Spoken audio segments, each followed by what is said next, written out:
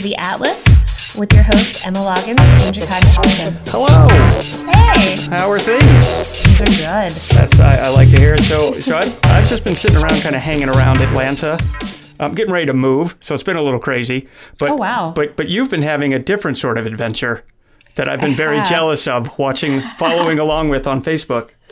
Yeah, it's been a crazy week. I was out at South by Southwest in Austin for 5 days and got to do a little bit of everything except music.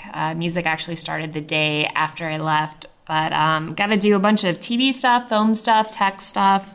Got to be on a panel with Choose ATL. They had a house, kind of an Atlanta takeover at this place called Speakeasy on 5th Street. And I did a panel with them about the rise of geek culture and kind of what started the kind of craze of it that we've seen lately. Are we going to get burnt out with there being too many superhero movies? All that kind of fun stuff. And God, where even to start? Yeah, I know. It's just such a blur. So a lot. You did a lot. I did a lot. What would you say from here? I mean, like looking back, it sounds like there were a lot of highlights. What was the biggest moment of like, holy cow, is this really what's happening right now? Was there any of those? There were two moments that were kind of crazy for me. One of them was just like a total nerd moment. I got invited to an event with FYI Network, and they had a guy, Michael Breach, really, really cool guy that actually does coffee selfies. And he draws your face with a bamboo stick and a cup of coffee with like how people do like the foam designs and stuff. Yeah. He did that of my face. So that was really cool. It took him like 5 minutes. The photos are on everything I could possibly put them on. Facebook, Twitter, Instagram. It was amazing. And he travels around the world doing this. He's done it for royalty. He was like headed to Ukraine this week to do something, done a ton of celebrity stuff. It's amazing. If you look at his Instagram, it's barista art.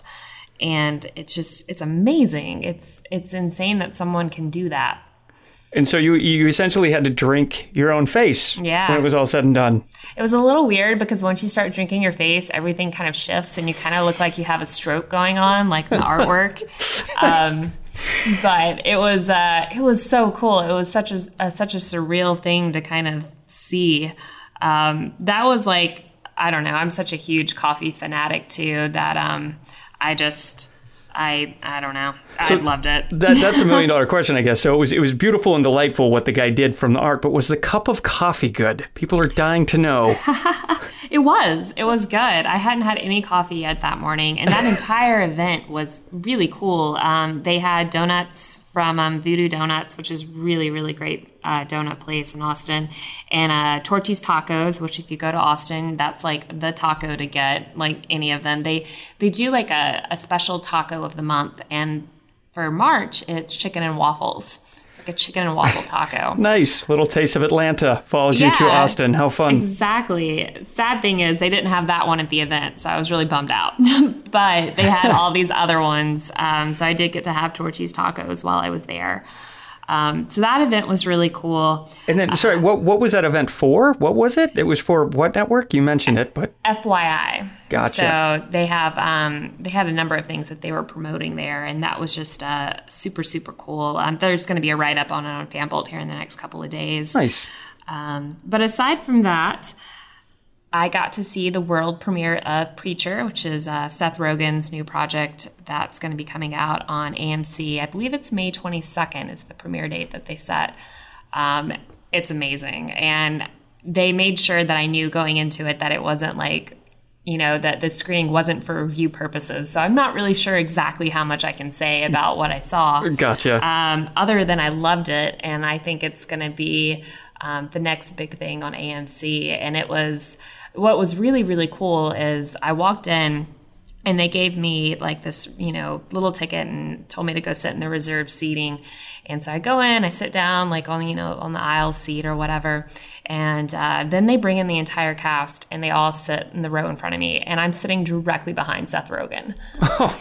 And I was like, this is amazing. Like for the whole movie, like, or for the whole episode, I had like his laugh was my laugh track. And if you've ever heard Seth Rogen laugh, he has the most memorable laugh you've ever heard.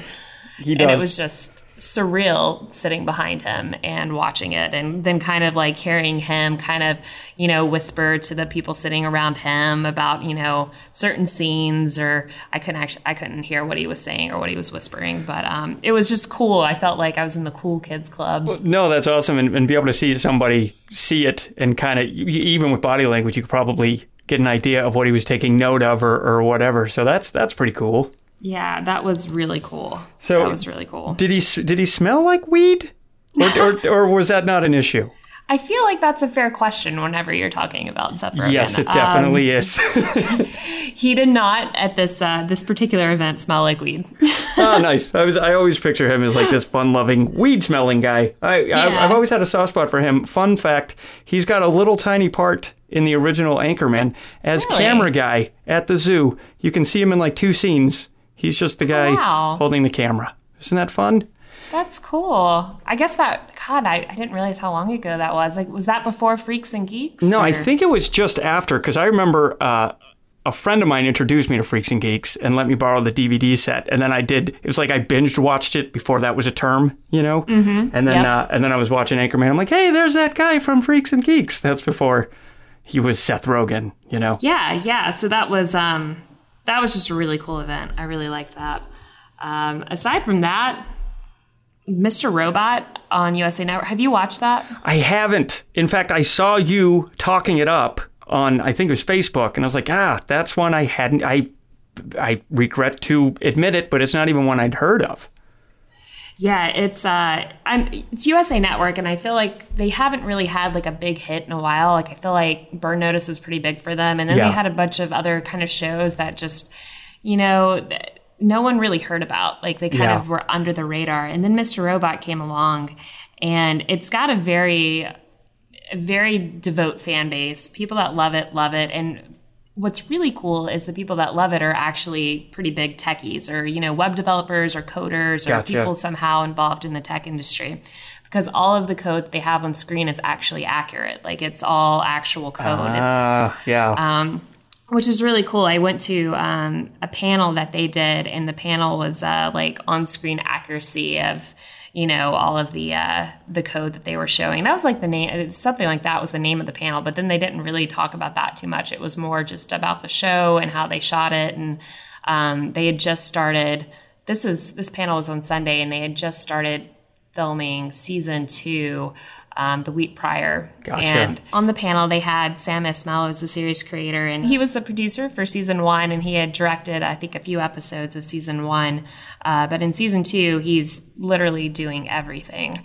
And so he was there to talk about that with the series star Remy, and of course, Christian Slater was there as well. Right. And they were kind of talking about how they're shooting season 2.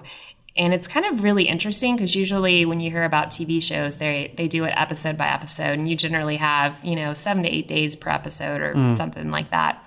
But with this show, what they're doing for season 2 is, it seems really efficient. They are just breaking it down by location. And for each location, they're going to film all of the scenes for the entire season there. So like in the first week, they shot for, you know, episodes like 1, 7, and 9 for, you know, all of these certain locations. So I thought that was kind of cool and different. No, you know, I just went on this crazy binge thing again with the next season of Daredevil, and I found myself wondering, because it's very, like, when you binge watch it, it feels like a long form movie, and I found myself wondering if they would use certain locations for a week for the entire season. And so it's interesting to me that that's not the way they typically did it. So that's cool insight from him. Yeah. There was a lot of kind of cool little fun things that they alluded to. And they said that season 2 is going to be more focused on kind of the law enforcement aspect and how that's going to play into all of the stuff that went down at the end of season 1. It's such an amazing show, though. If you don't watch it, you really need to. I would argue it's the best show on TV right now. It's just the way it's shot. Yeah, I know. Big powerful words, but powerful I like it. Words, I like it. Powerful words, yeah. But it's brilliant. Well, you have convinced me to give it a look. Let's see. Besides that, what else? I did the press room for Outcast. So I got to interview Robert Kirkman and Patrick Fugit for the Cinemax series. And I don't know when I can talk about that. I need to email them and see if I have an embargo with that. But I will say, interviewing Patrick Fugit, if you don't know who he is, he was the lead actor in Almost Famous, the boy that traveled along with the band. So really the only question I wanted to ask him was like, can we sing Tiny Dancer together? But no. I didn't. I held it back.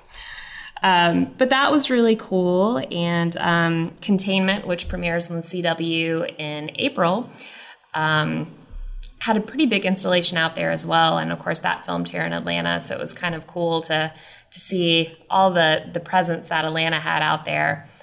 That was, they were actually partnered up with Amy Poehler's Smart Girls, Nerdist, and I think they had a few other things going on at that spot on Rainey Street. But it was kind of detached a little bit from the convention and kind of a cool, fun thing you could do.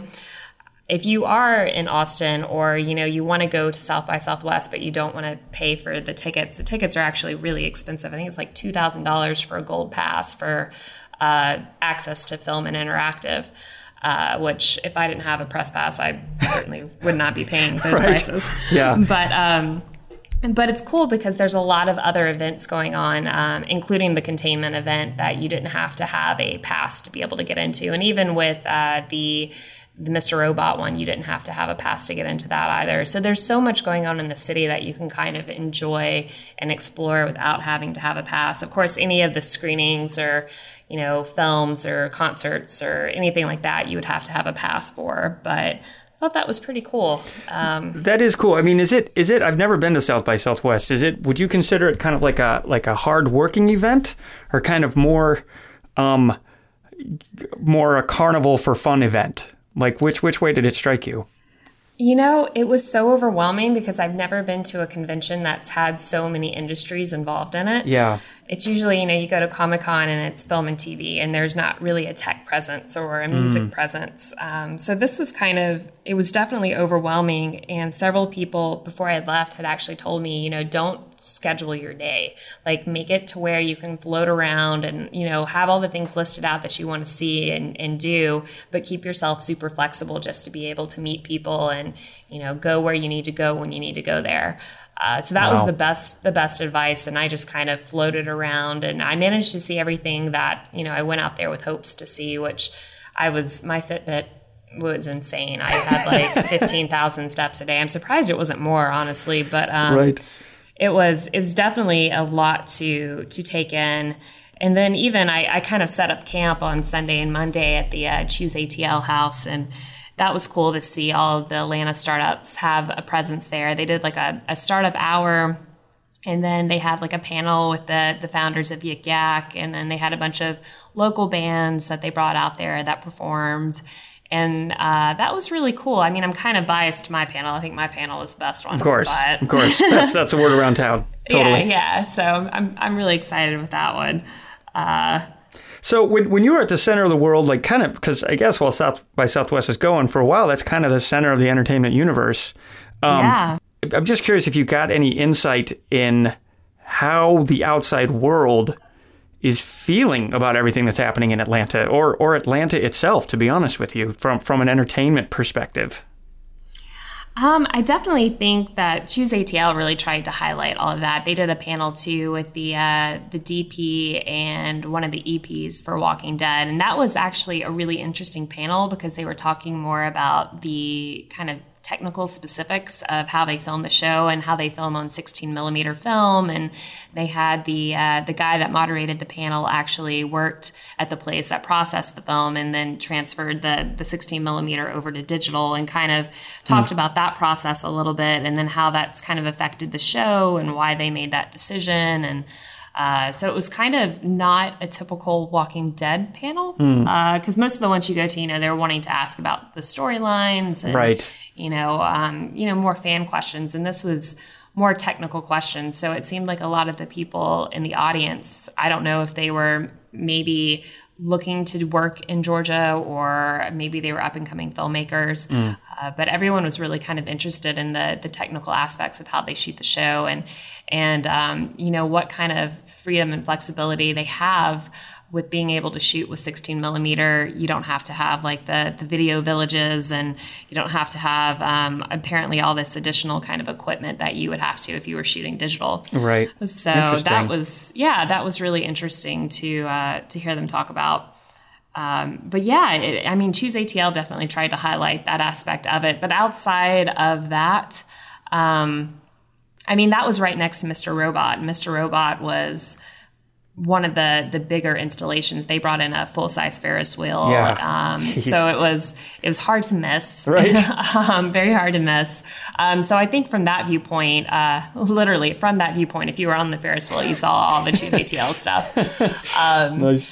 Yeah, it was. It definitely had a strong presence. I wish it had been highlighted in a few more areas of the convention, but I think the whole Choose ATL initiative really did a great job at representing everything that the city and the state has to offer. That's really cool. Who organized that movement? Curious.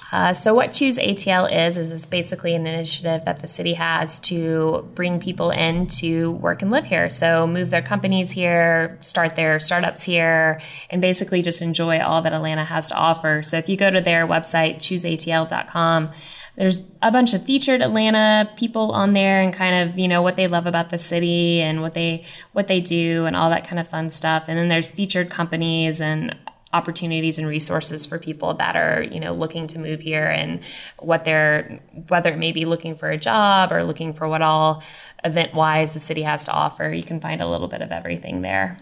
I like to hear that that Atlanta is starting to have a more intentional presence at things like this, because I think a friend of mine who used to work on the show Castle was out here, and he does production work behind the scenes. I can't remember his exact title, which is pathetic, but he's right there with the equipment, and he told me that he did a shoot here in early 2013, and the crew that he was working with was not the caliber of what he was used to out in Los Angeles. But he came back out. He was working on that show for the Sony network, Powers.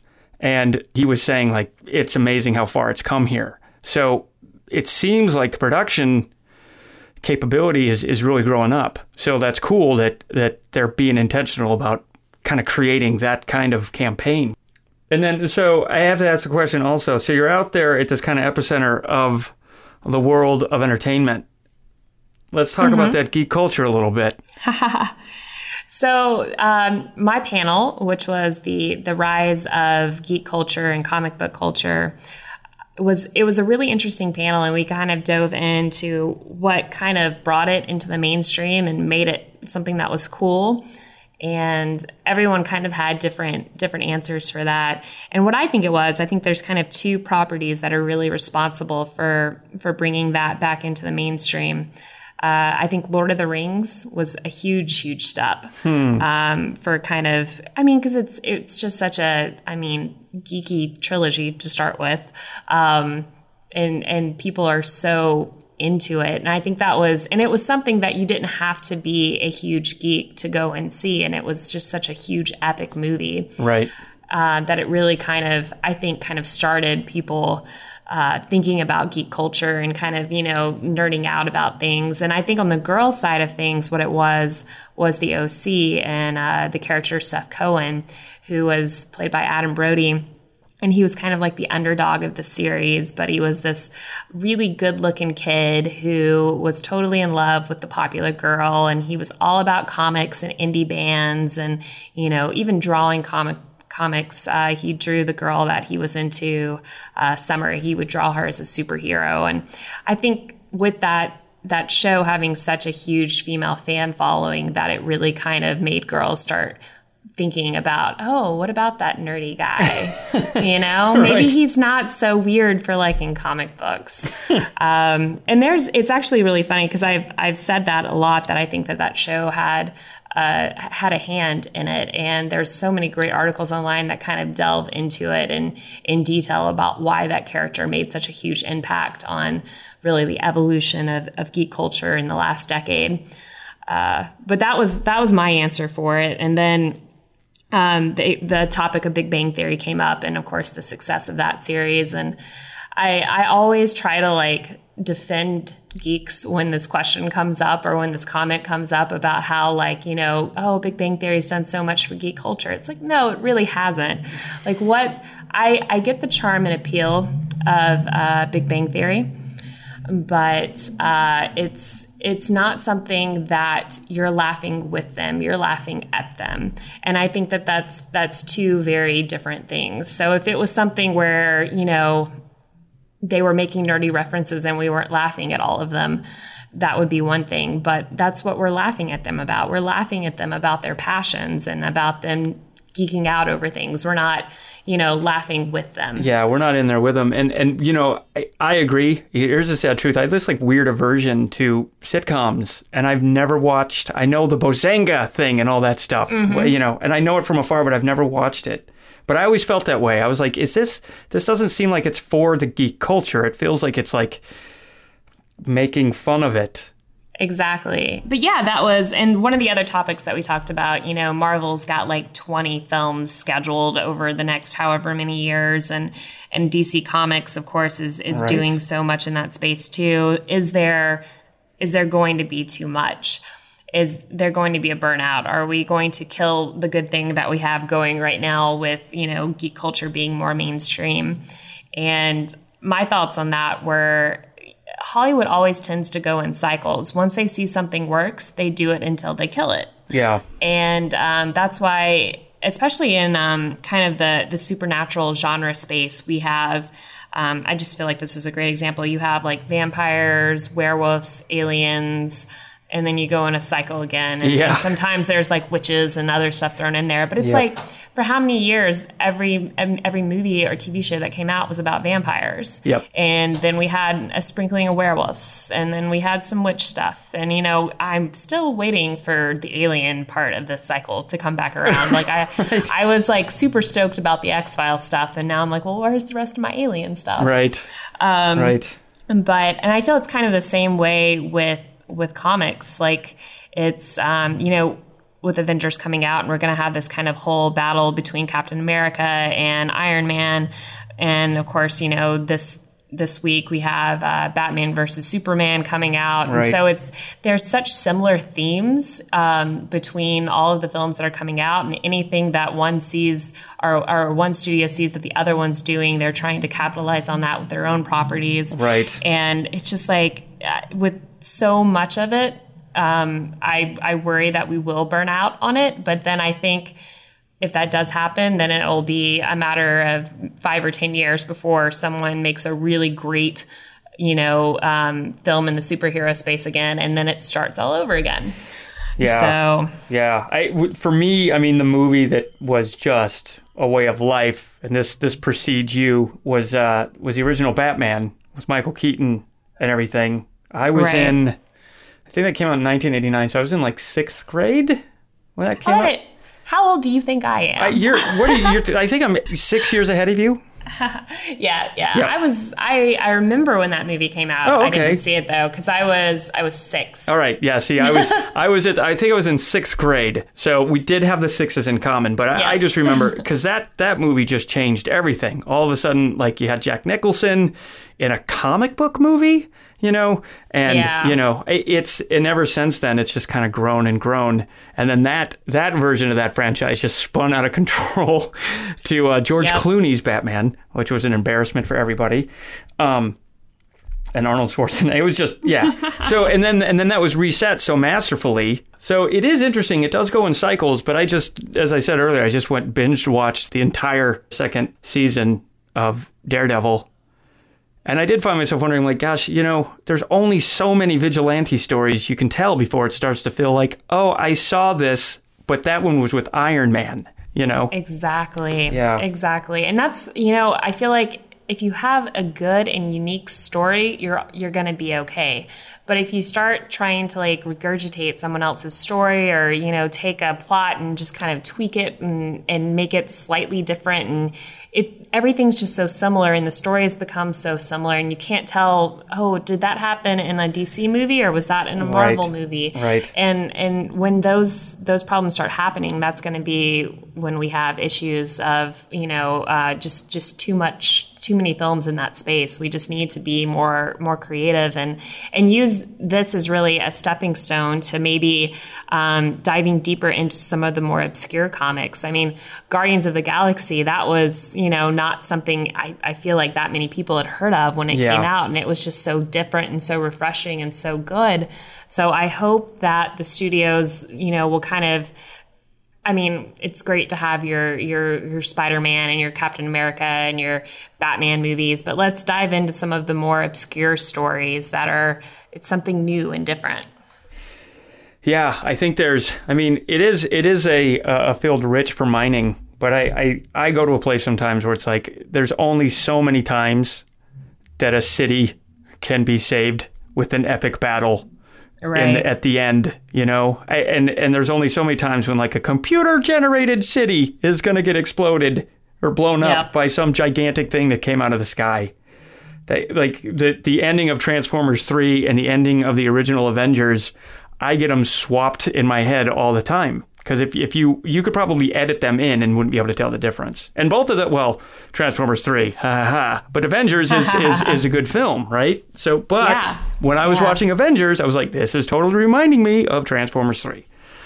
See, I mean, I'm a fan of movies that are good. And sometimes there's something so refreshing about a movie that's small and intimate, and it's just a couple people talking. You know, that's exciting, where the whole city isn't at risk, but there's a character in the room that's got a big issue that's got to be resolved before they leave the room. And honestly, really, maybe a crappy segue, I think that's something that The Walking Dead did really good in this last episode, is I was really drawn in by that, what's going to happen in this room. It was small, right. You know, and I think every once in a while it's really nice to remember the human connection can really serve a story powerfully. No, I think so too. And I think focusing on character, you know, and not so much on, which is something that I feel like, especially in TV shows, I'm not going to say I feel like Walking Dead's always done it really well, because I feel like Walking Dead has so many characters that it's difficult for you to really feel connected to all of them. Totally agree. Which is probably why we're going to kill off so many people in the next few episodes. I'm assuming. But okay, so speaking of that, I have some theories. All right, for how the season's going to end here. Yeah. All right, well, lay it on me. So my theory is that we're going to lose Daryl. Daryl is the big deal. Now, working with Atlanta Movie Chores, seriously, 8 out of 10 people who come and go on the tour, they all tell me their favorite character by far is Daryl. Yep. So what? Wow. So I've got a couple of things to back up my theory. All right. Number one, if you look on IMDb at the cast that is listed for the final episode, we do see that we're going to have a new character introduced. I'm going to try to be like not spoilerish here and just talk about theories. Right. Okay. But what's really interesting is that also listed in the cast for the finale is Emily Kenny and Michael Rooker. Yes. So that to me means some sort of flashback or some sort of something. I mean, that's Daryl. That has to be Daryl related. Why else would you have both of those characters back? Yep. So, and we know that they're dead. It's not like they're going to come back as zombies. So they are super dead. Well, they are super dead. But what happens? I can't imagine the show without most everybody's favorite character. Yeah, and you know, the entire cast, for the most part, has commented on how they felt like they were drawn into a black hole, or how they vomited, or how they showed up at set late the next day after getting this finale script. Like, it really, really was hard on so many people that read it. And I think Melissa McBride was the last one that spoke out on it, but I know Andrew Lincoln had spoken out on it, and a few other of the cast members had said something about it too. So to me, it's like we all know what happens in the comic books when a new character or this particular new character gets introduced. And I don't think that that's going to happen here because it just, I don't know, the setup just seems different. And then also Norman Reedus also has his own reality show for the motorcycles. So, I mean, you could argue that he could do both at the same time, but it could also be AMC's way of being like, no, we still want you to be involved, even though you're not on our show anymore. Huh. Crazy town. That's my theory. So, and is that your mainstream theory? You don't have any alternatives and no possibility that like Rick's gonna get it? Like I can't. No, I think Rick will forever be safe. Gotcha. I think he's the only character that will forever be safe. But I mean, we're gonna be meeting so many more characters, and we already have so many characters that it's not only from a story point of view, where you want to be able to have these connections with these characters, and you just don't have enough screen time for everyone, but also like a budget issue, right? Like when you're paying so many people such a massive amount of money to do each of these episodes, and you want to continually shock and awe the audience so they feel like they'll never know what's coming. Could The Walking Dead go on without Andrew Lincoln? I think that's an interesting question. I mean, Vampire Diaries is certainly able to go on without, Nina Dobrev, who left the series last season. And I believe a couple other characters or cast members might be in talks to also leave the season or series, even though it just got picked up for another season last week. Right. But, and you look at like Grey's Anatomy, hardly any of the cast that was on that series when it started, it's still there. So maybe it can go on without. No, that's true. That's true. It's fascinating. I think it's very interesting. It's just weird. And I'm just going from, because here's like, this would be very controversial. Daryl isn't even one of my I'm not the most intrigued by Daryl. I think he's cool. Whatever, he's cool. But if he went away, I wouldn't be like, oh no, what do we do without Daryl? He just if you're really looking at it honestly, he's kind of been sidekicky ever since the story with his brother played out. Right. And he's not actually in the comics. Yeah. So, I mean, that's another great reason why, we don't really know what's coming for him. Right. Ah, boy. Well, and there's only 2 episodes left, right? Yeah. April 3rd is our finale. All right. So that's what's going on with The Walking Dead. Obviously, we don't know what's going on, but The Walking Dead, as it turns out, is filmed in Georgia, where other things are also being filmed. So perhaps you could tell us what the hell's going on in this state. Everything. Okay, well, that's easy. Goodbye, everybody. Thanks for listening. We're done. Yeah. No, I'm going to have a massive roundup next week, but I have a little tease for this week. So Baby Driver was filming a bank robbery scene with some gunfire and some shenanigans that were going on Wednesday, Thursday, and Friday of last week. And that kind of messed up traffic a little bit. But that movie is directed and written by Edgar Wright. Which means it's going to be good. Yes. Just saying. That's an excellent indicator if it's going to be a good movie. Yes. But John Berthal's in that, Lily James, Kevin Spacey. So many people are in that. John Hamm, Jamie Foxx, Ansel Elgort. It's just a really amazing cast. So I can't wait to see that. It's listed under American or action crime thriller. And to me, Baby Driver sounds like it should be like a comedy about a baby, and I don't know. Right. But yeah, maybe it's Blue Harvest, and it's got a much more spectacular title. Maybe they're going to rename this. Yeah. But aside from that, what's all going on? James Gunn is everywhere around the city. He's really fun to follow on Instagram and Facebook. He went to Gun Show with a bunch of cast and crew a couple of weeks ago, which is a really amazing restaurant. If you haven't been to Gun Show, that tends to be the #1 restaurant that people are seen at, that celebrities love to visit and love to talk about. It's a really, really good restaurant, so I highly recommend that. Sylvester Stallone is in town, and he's filming Guardians of the Galaxy as well. And Kevin Spacey actually has been out and about around town too. He was spotted on Saturday at Children's Healthcare of Atlanta and was just talking with people and taking photos and just spreading some love. So that was really cool to see. Nice. And the only other thing I have to mention, I actually got the chance to visit Atlanta Metro Studios, which is the new studios being constructed in Union City.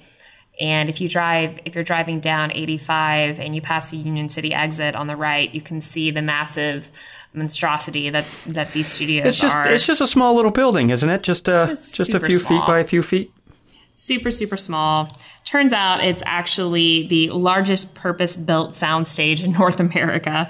And they also have the second largest soundstage, purpose soundstage built in America too. So that's really, really cool. They're still working on getting everything paved and kind of everything.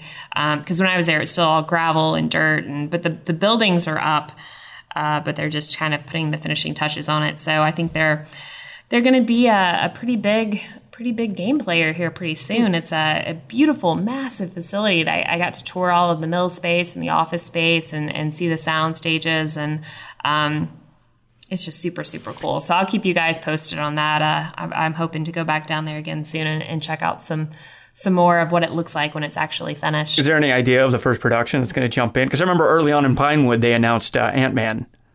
Yeah, I don't think they wanted to tell me, so I'm not sure. I'm not sure if they have something lined up or if they do, and then they're just not allowed to say anything yet. Right. But as soon as I find out, I will tell you. I like it. I like to have somebody on the inside. It's very handy. Yep. It is. It is very handy. Fantastic. Aside from that, we had Project Cosplay last Thursday, and it was amazing. And our next one is going to be on April 21st, and this one's going to be X-Men themed. So come out to Joystick Game Bar on Edgewood. Get there around 8:30 so you can get a good seat on April 21st. And we're taking applications now for designers. So if you want to come out and showcase how big of a fan you are of X-Men and design an outfit, please don't be intimidated by it. It is by no means a professional thing. People get up there that have no idea what they're doing. That being said, we do have some actual cosplayers that have gotten up there and made some incredible things too. So it's a little bit of both worlds. And it's just so fun. No, and what's your you've got the best tagline in the world for this event. And I want to lay out the red carpet so that you may reveal it with vigor. What is it? It's not Ratchet, it's Rache. Is it that one? No. It's a what is it? It's a shit show. No. It's you said I've said so many things about it. I'm just like it's a hot mess, yes. but it's a fun hot mess. That's the one. That's the one. Okay, I need to make note of that and put it on all of our stuff. I love that. We've had. I mean, that's the best way to describe it. It's a mess, but it's so much fun and people love it. It's one of those places that you can come out and be yourself and meet new people that share similar passions as you and just nerd out for a night. Like it's really fun. Like even after we kind of wrap everything up with the event, we're usually done by 10, but everybody hangs out and drinks and talks and, new friendships are made. And it's almost like a mini Dragon Con. Like it's just something that it's really fun to have to look forward to once a month where you can go and hang out with these types of, fellow geeks that get it and love it. And it's just so much fun. It's a mini Dragon Con with arcade machines. Yes, you can't go wrong. You can't. You absolutely cannot go wrong. So that sounds fantastic. So that's April 21st. That's April 21st. And the other thing we have for you guys to look forward to is I am seeing Batman versus Superman tomorrow night. So you guys should all be really excited for that. Oh, I heard they made that movie. I'm rooting for it to not, because I was a huge Zack Snyder fan. Like, I loved his remake of Dawn of the Dead. Loved it. I was like, this guy's great. I was not quite on the 300 bandwagon everybody else was. And then, so I'm really hoping that this one lands for him, because I was not a huge lover of his Superman movie. Yeah, no, honestly, I'm going into this super skeptical. So Yeah. I'm really excited to see what they do with it. And there's just so much hype around it that it's going to be cool to finally see it and see if it's good. Yeah. So I'll have a review for you guys on the next show about whether or not you should go see it or not. Nice. By then, though, probably most of the people listening will have already gone. This is true. Yeah. This is true. But still, they'll know whether or not they still. should have felt good about it after they hear it. So I look forward to that. Well, awesome, Emma. As ever, it's wonderful to connect. Well, cool. Well, thank you guys for listening to The Atlas. Again, I'm your host, Emma Loggins. And I am another host, Jakai Mickelson. And we'll see you. And I know how to finish strong. I know how to finish strong. That's my gift. And we'll see you guys next week. Thanks for listening.